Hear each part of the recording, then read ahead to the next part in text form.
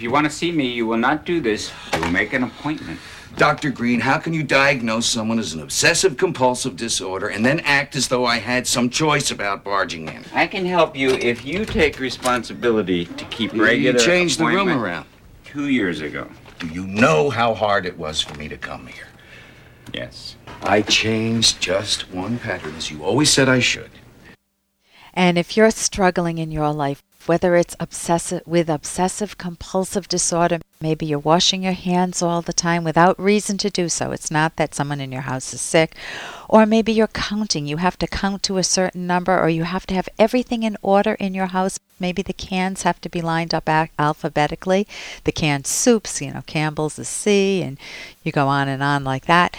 If you're struggling with a problem like that, that's one of the many issues that you can call me about and ask me a question on. I'm Dr. Ellen Kenner. My show is The Rational Basis of Happiness. My number's toll-free, 1-877-DRKENNER. That's toll-free, 1-877-Dr. Kenner. And my website is drkenner.com. You can listen to podcasts. You can read books that I recommend. And you can read articles that I've written. And right now I want to turn to the phones and welcome... let's see. I want to turn to the phones and welcome Chastity. Is that your name? Yes. You're having problems with your 3-year-old? Yes, I have a 3-year-old that is raging and just very, a lot of anger problems and, says, I hate you, and is being mean to kids at daycare, and okay, and is this a new problem, or is this a boy or a girl? It's a boy. It's a boy. And give me a brief summary of the history. Well, I think he has a dad that's kind of in and out of his life due to addiction, and so I'm kind of wondering if it's from that and what I can do to, I don't know, help him work through the anger. Okay, anger is the emotion that says, it's not fair, it's not fair.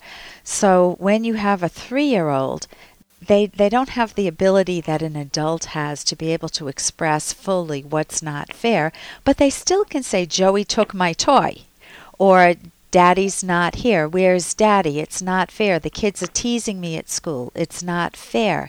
So what do you suspect is going on? What do you think might be going through your son's mind that is triggering the emotion of not just a mild, oh, it's not fair, but a huge, it's not fair? Maybe just, I don't know, being left out.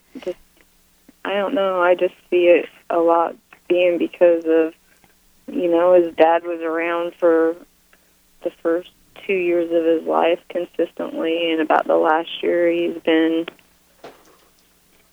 gone from seeing him all the time to seeing once him a month, maybe.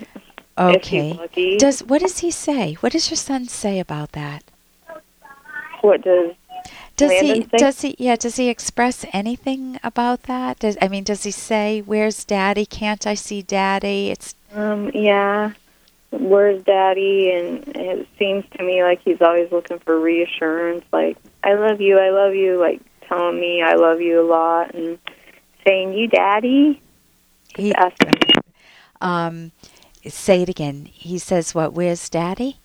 Yeah, asks where he's at and if he loves him, and tells me he loves me a lot. I think he's just looking for a lot of reassurance.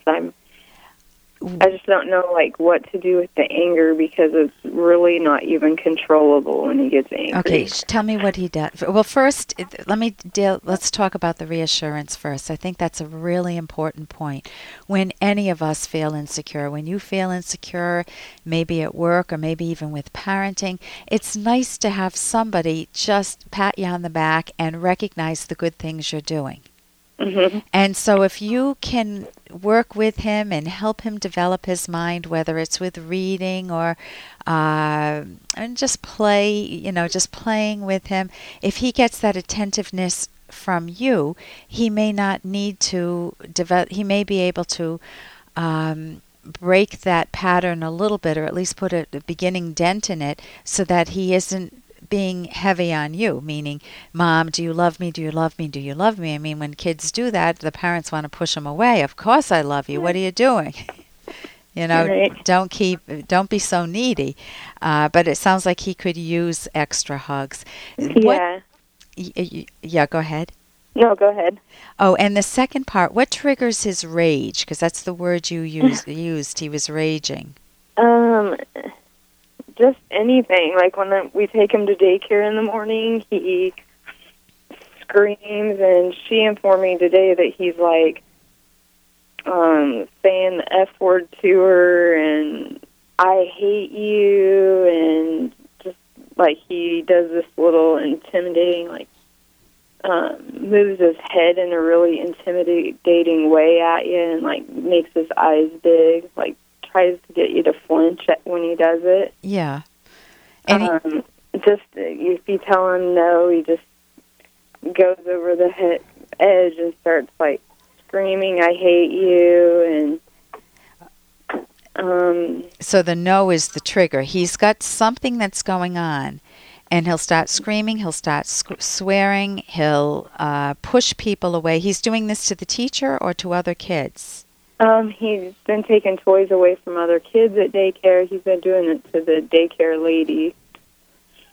The last few days, she said that she thought maybe it'd get better, and it was just a phase, but it's getting really bad. Yeah, you want to be careful with that phrase, it's just a phase. I'm not saying you, because she's the one that said it to you. You want to deal with the actual cause. And if he's screaming, the first thing that I would wonder is, where's he learning this? Where did he learn the F word? You know, he's a 3-year-old kid. Where's he? I know.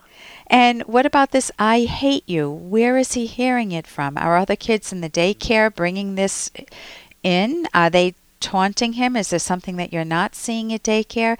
Is it possible that he was hurt or even physically or sexually abused? I mean, you want to rule that out. Is that a possibility at all? Okay.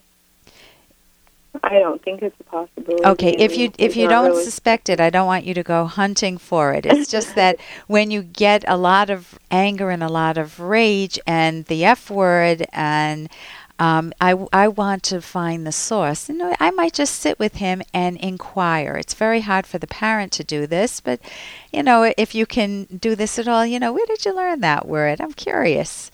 As opposed to, I never want to hear you say that again. Then you'll never find out where he learned it. But, you know, where'd you learn this word? Yeah. When you say I hate... There's, like, a lot of kids. I have older kids, too, so there's, like, a lot of kids. Oh, how many kids? I should have asked you that at the beginning. How many kids in the house? 3.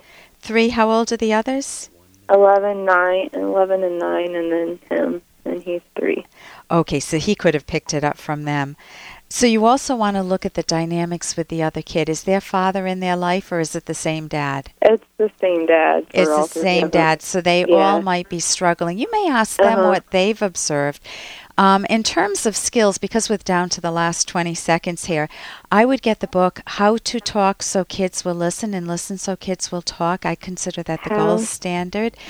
You can go to my website, drkenner.com, and it will teach you methods of how to draw him out so he'll talk more, how to tell him to express his anger in a drawing instead of screaming. You know, when you're real angry, talk to your sister if you're angry with her, or tell me what's bothering you in words rather than screaming.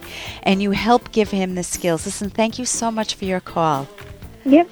I'm Dr. Ellen Kenner on the Rational Basis of Happiness. I need to feel important. Instead, I'm living in the shadows of her life. Her family and friends are everything. I feel invisible. I thought my husband's love would be enough to help him get over my affairs. Why can't he just forgive and forget? What does he think he is? Perfect? He's so selfish. How many lose themselves in a romantic relationship, feeling unimportant, taken for granted? Or perhaps they lie or cheat and think their partner should forgive and forget. I am Dr. Ellen Kenner, clinical psychologist and co-author with Dr. Edwin Locke of the romance guidebook, The Selfish Path to Romance. Provocative title? I know. By selfish, we mean the self-valuing, self-nurturing way to romance. You never want to lose yourself in a relationship. You want to create a win-win partnership to value your own and each other's goals and dreams. Discovering how to be true to yourself in a romantic partnership is learnable and key to romantic happiness. Check out our book with its daring title, The Selfish Path to Romance, at Amazon or selfishromance.com.